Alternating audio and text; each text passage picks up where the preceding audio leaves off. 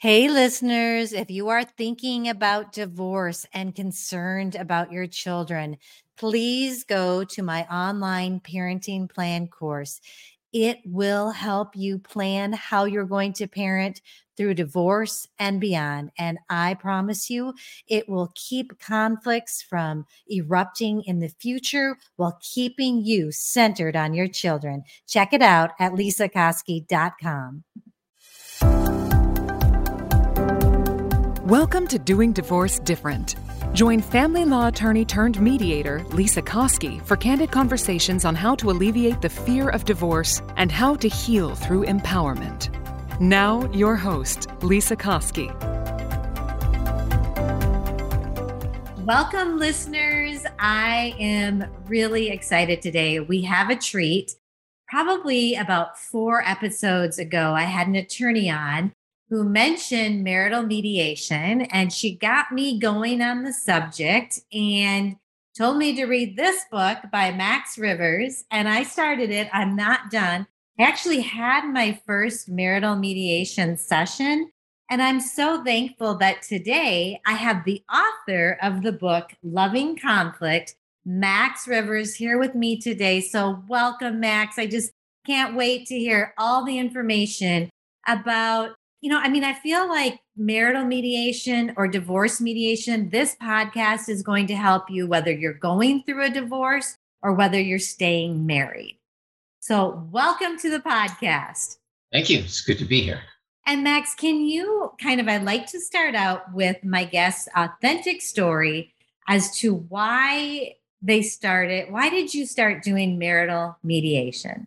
Yeah. So I was a high-tech medical robotics programmer until I was 50, and I was still single. And I decided I wanted to change 2 things. I wanted not to be single, and I was in the medical field to help people, but it felt too distant. I wanted to help people directly. So I did some research and discovered mediation as a possible next career. And I had just met a woman who is now my wife, Elise. And she had been a lawyer, but she was in acupuncture school because her lawyering didn't meet her need to help people. And we were long distance, so she used to come to me on the weekends from Boston to Western Mass.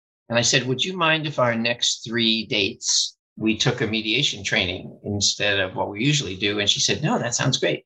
So we took the small claims court mediation training. It was 20 hours, 2 weekends and a Tuesday night. And it was amazing what they taught us about how to resolve conflict. And then we apprenticed for 2 years in small claims court. But the most amazing thing was it really affected her and my communication. We were dating, so we weren't fighting much, but just the level of understanding that we could have win-win solutions, like really affected the way that we were talking to each other. So much so that we started doing what we called teaching points in our cases in small claims court.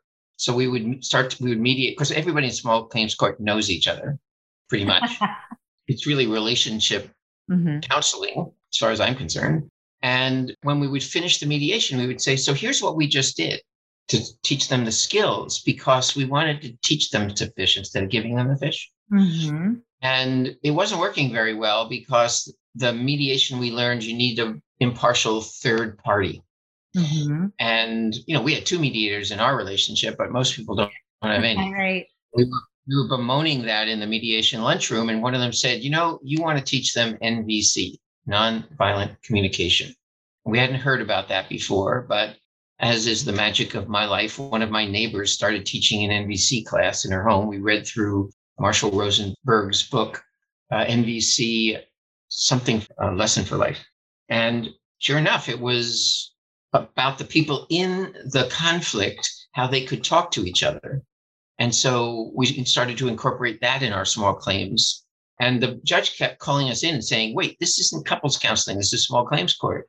But we had the best result of anyone. And so whenever it involved anyone who knew each other, we ended up with that case. And so we had these 2 years to just really work this process out. And we decided, we really want to give this to couples. And so we created 2 rivers, Elise Rivers and Max Rivers, 2 rivers mediation. There wasn't any such thing as marriage mediation then. There was only divorce mediation.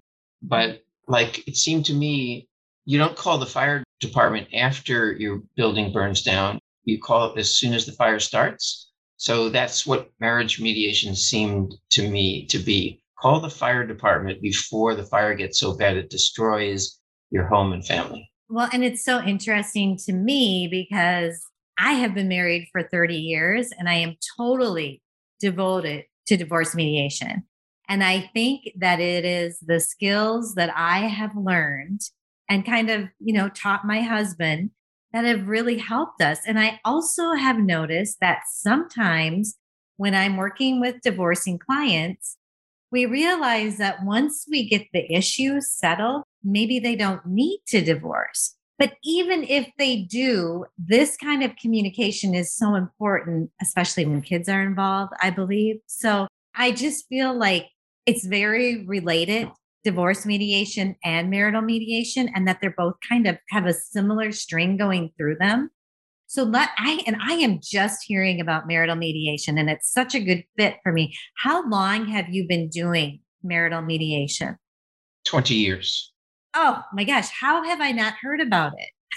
Yeah. Well, when I first started, people would say, "What do you do?" And I say, "I'm a marriage mediator." And they'd say, "Oh, you're a therapist." And I'd say, "No, I'm a marriage mediator." And they'd say, Right. "Oh, you're a divorce mediator." I'd say, "No, I'm a marriage mediator." Now, they don't do that anymore because there now are enough people who know about it Mhm. that people are referring, and divorce mediators are referring couples to me with people who don't have the skills to deal with the conflict in their relationship, but really want the relationship to continue. And the vast majority of my clients, the first thing they say is, if this doesn't work, we're getting divorced. Right. And I was thinking about that too.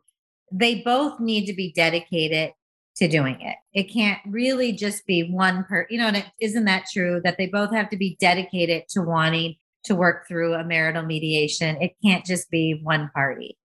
Well, that certainly makes it easier, but my process is about teaching couples how to identify what it is they need that they're not getting, how to communicate that in a way that sounds like they're inviting their partner into the beauty of their desires instead of telling their partner what they're doing wrong, Right. and listening to their partner's needs with excited curiosity so that both Right. sets of needs are on the table. And then comes the mediation. So that's the NBC part. And then comes the mediation part. So we've got these two different sets of needs. How do we negotiate win-win solutions? And so when I get one person calling me up saying, my husband won't do this with me, but I really want to save the marriage, I say to them, go to them and say, listen, you met this guy, Max, and he explained to you that you don't understand your partner's needs. And if you did, you could meet them better. And tell him that Max said if he would come or she would come into the session, he would be able to understand your needs better. And bam, there they are, both of them. And then I guarantee my first session. You have to Oh, make the bar very low for marriage mediation. So my guarantee is at the end of the first session, if either of you feel like this wasn't of value or mhm. is not the right process to fix your marriage, there's no charge. And in 20 years, I've had one couple not pay me. That's amazing. That's amazing. So is this called your teamwork method? Yes. And then are there 6 sessions that they go Yes. through? Do a maximum of 6 sessions because I'm not actually mediating their differences. I'm teaching them the skills so they can mediate their differences. So in 6 sessions, actually with my book now, it usually only takes me a maximum of 4 because I don't have to say everything that's in the book. Right. And we do use their issues as examples for how to do the process. But people who are married to each other for 30 years, new issues are going to be coming up all the time. And rather than them having to keep coming to me every time an issue comes up, I want them to know how to do this. I mean, my mediation training was 20 hours. Right. I don't have to teach them 20 hours. Within 9 hours, I can teach a couple how to mediate their own marriage, especially using the language of NBC as the skill set. Yeah. Yeah. I think it's a great process. It's so important. And, in my situation, I told you I just had my first one. It was kind of I think they had maybe tried therapy, and the husband was not going to do it. And I had them both on for a consult for a divorce mediation, and I got chills because they were both saying, we don't want to get divorced. And they've been married a long time. So I said, hey, do you want to, this is my first one. I'll do it half price. And actually, I've just had one session with them, but just kind of explain that I got to what their needs were in that first session with them. I had them kind of come up with it before, but we didn't really focus on looking in the rear view mirror. We would bring it up to understand what the issue was, but then I kept asking them moving forward. And I think that's what you're doing. Is that correct? Like, I kind of think of therapy as you're looking back at how things have been. And this is more like a kind of a coaching or moving forward, making your marriage stronger. Would you say that's true? I would say that what I'm getting to is the root of each of the issues. So the toothpaste fight and the toilet seat fight and the living room fight, that's all the same fight. That's the fight for teamwork, wanting cooperation and support. So I do cooperation and support, and we invite that into their relationship and their vocabulary. And instead of doing each of those separate fights, I see those as the leaves of the tree, and I'm working at the root of the tree. And so with each example they bring in, I'm not listening to the content of the story. I'm listening to the needs that they're trying to communicate but don't understand. And they have a way to communicate about those needs and an understanding of what those needs mean to each other, because cleanliness means something different to one of them than it does to the other. So it's not enough to just say, you're not clean enough. Well, they are clean enough. They're clean enough for them. They're just not clean enough for you. Right. And so coming to really understand what each of these needs mean to each other and then working out, okay, so how do we do this together? Because my basic tenet is relationship is about difference. Mm-hmm. And the difference is not going away. The difference is what you need. There was a Seinfeld episode where he goes out on a date with a woman and she orders cold cereal in a restaurant for dinner. And he's the only one in the world that does that. And the next morning he's talking to his friend George and he said, I finally found what I'm looking for. It's me. But it's not him. And by the end of the week, they don't even bother breaking up. They're so bored with each other. You don't need you. You need something different. You need a particular difference. And what we're attracted to, I believe, is someone who has that particular difference. They're good at getting the needs met that we're not good at getting met. Right. Great when during the infatuation stage, when you're giving freely of each other and getting the benefit of your difference. Then when you go into the second stage, which is the difference stage, where you go, oh, wow, this is different. If you don't do it as the difference stage, you do it as the conflict stage. And most couples don't survive that. And so my job is to point out their differences and mediate how they can accept, not just tolerate, but get the benefit of this difference. Yep. So for instance, in my marriage, I'm a function guy and my wife is a form person. She loves beauty and I like things to work. For the first 2 years of our relationship, we fought over which of the two of those is the important one, which is what most couples do. And after we learned these skills, we went, wait, why do you use it one? It's not either or, it's both and, right? That's the watchword of mediation. It's both and. And so now we live in a 100-year-old house with incredible beauty and everything in it works. That's both. Perfect. Yeah, I love that. That's coming up with creative solutions, right? That works. It allows for so much creativity. Yeah. Yes. Okay, now let me ask you. So when you're working with people and say they're name calling or blaming, communicating that way, how do you kind of help them see through that? Yeah, so that's violent communication. Okay. And NVC, nonviolent communication, has a really clear set of skills about that. So NVC says that moral judgments, saying that the other person is bad or wrong, is the source of all violence, first of all, and conflict. But secondly, it's actually the speaker asking for what they deeply desire in a way that their partner can't tell what they desire because the form is so violent. Right. All the partner hears is an attack. Right. And so what I do right away, as soon as anybody blames or judges, is I say, okay, so that was a judgment, which is a tragic expression of your own unmet needs. Tragic because if you express it that way, you won't get your needs met. Mm-hmm. So let's talk about what the need is, and let's learn the skill for how you can ask for that in a way that your partner feels like they're being invited in to the beauty of your needs and desires instead of being bad or wrong.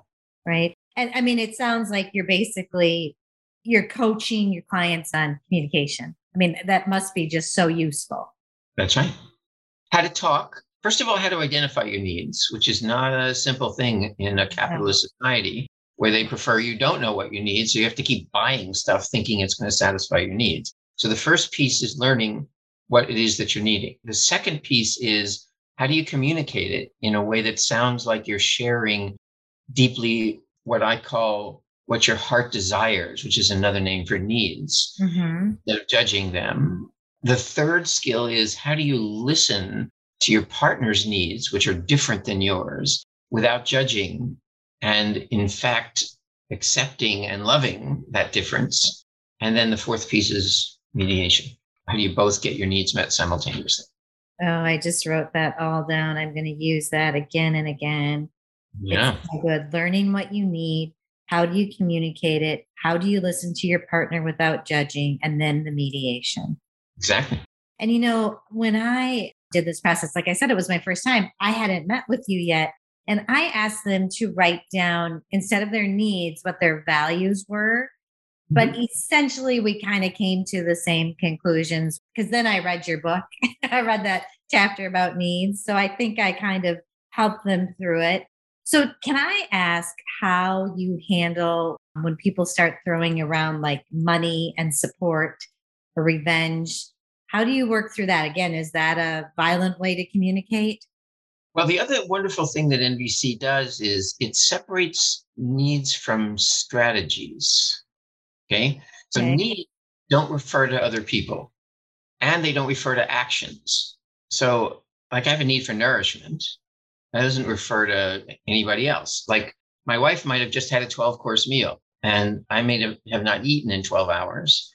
So, our needs are different, but there's no conflict there because my hunger doesn't refer to her and her being filled doesn't refer to me. The next level is, so how are we going to act on this? What action are we going to take? And in NVC, we call those the strategies. And strategies only exist to meet needs. So things like revenge and money and those kinds of things, those are strategies. And I don't do strategy because if you try to figure out what strategy to use without knowing what the needs are that you're trying to satisfy, it's like throwing a dart at a wall without knowing where the dartboard is. You could throw a perfectly good throw, but if it's to the wrong wall, it's not going to satisfy anything. So you kind of need to find the need behind that strategy. Is that what you're saying? Well, so often people confuse their needs and strategies, although they're practically opposite. Needs are very flexible and they only refer to yourself. Strategies are very digital. Do you want to go out for pizza? There's only a yes or no answer. Am I hungry? There's a million things that can satisfy my need for nourishment.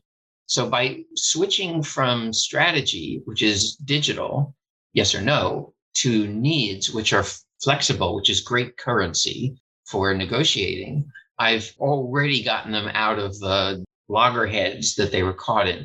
But the other thing that you need to understand in relationship, and it's amazing to me that this isn't known, it seems like an advanced skill, is that in relationship, what relationship means is your needs are satisfied in relation to your partner getting their needs met. If one person gets their needs met and the other person doesn't, that's not a situation that will stand. So in order to construct strategies in relationship, strategies need to be co-created.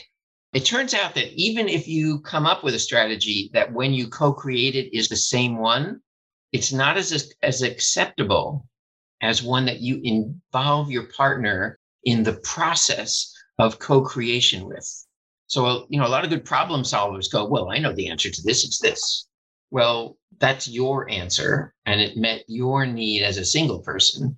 It doesn't even meet your need as a married person, but it certainly doesn't meet your partner's need it doesn't meet their need to just not be involved right in the creation of the strategy. But remember, you married somebody who's different than you, and it's very likely that the strategies that they pick are going to be really different. Even if they have the same need, it's going to be really different than the strategies that you've picked. And in fact, the most violent fights that couples have are ones where they're trying to satisfy the same need, but they're picking their family of origin or their what I call sticky strategies, the ones that are socially acceptable, or the ones they used when they were single, or the ones their family used.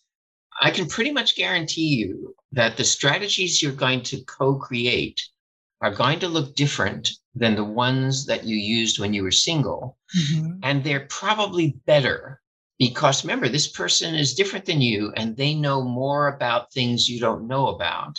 And so it's the reason we do relationship. It's the reason we do teams now and work and stuff. And it's the reason we have meetings. It's the reason we have countries and government. It's because it works better to have multiple inputs from different perspectives because you cover more needs with more nuance than if you just use the black and white one that you used when you were single. And people who use their single strategies end up as roommates. And as you're talking about this, and I think about co-creating, I just can't state enough how important it is to co-create your parenting plan when you have kids. Absolutely. I mean, whether you're married or getting divorced, you've got to do that together because now you're still in relationship. And I don't know if you want to speak to that at all. Kids are just a huge part of why I do what I do. Yeah. So from a needs-based perspective, fathering, which is not necessarily the male parent, and mothering, which is not necessarily the female parent, focus on two different sets of needs. Mothering focuses on the child's internal sense of well-being and security, and fathering focuses on the external need of interacting with the world successfully and taking risk. Can you hear how those are really different sets of needs? So when parents have co-parenting fights, they're generally fighting the mothering is saying, you're not taking the safety of our child. You're taking risks with our child. Well, yeah, that's what fathering is doing. It's teaching about risks. Good fathering doesn't put them too far, but fathering does look at different sets of needs. And fathers say, you're coddling the kids. I hear this like 1,000 times. Yeah. Well, they're not. They're mothering the kids. And if it's good mothering, it is nurturing a different part than the father is. So the co-created strategies ideally would involve both parts because the children need both to be mothered and to be fathered. And divorce is really a misnomer, as far as I'm concerned, if there's a child involved or even a business involved or anything that's going to continue on past the end of the relationship. It's really a change of form. Yes. And it's not a change of form that's going to make things simpler or easier. Right. It makes it harder and more complicated. So if you're planning on solving your marital problems by divorcing, guess again. Right. Plus, I believe that it's our needs, particularly what I call our forbidden needs, which are the ones we really don't understand about ourselves, which pick our partners. Mm-hmm. So first marriages end an average of 7.5 years.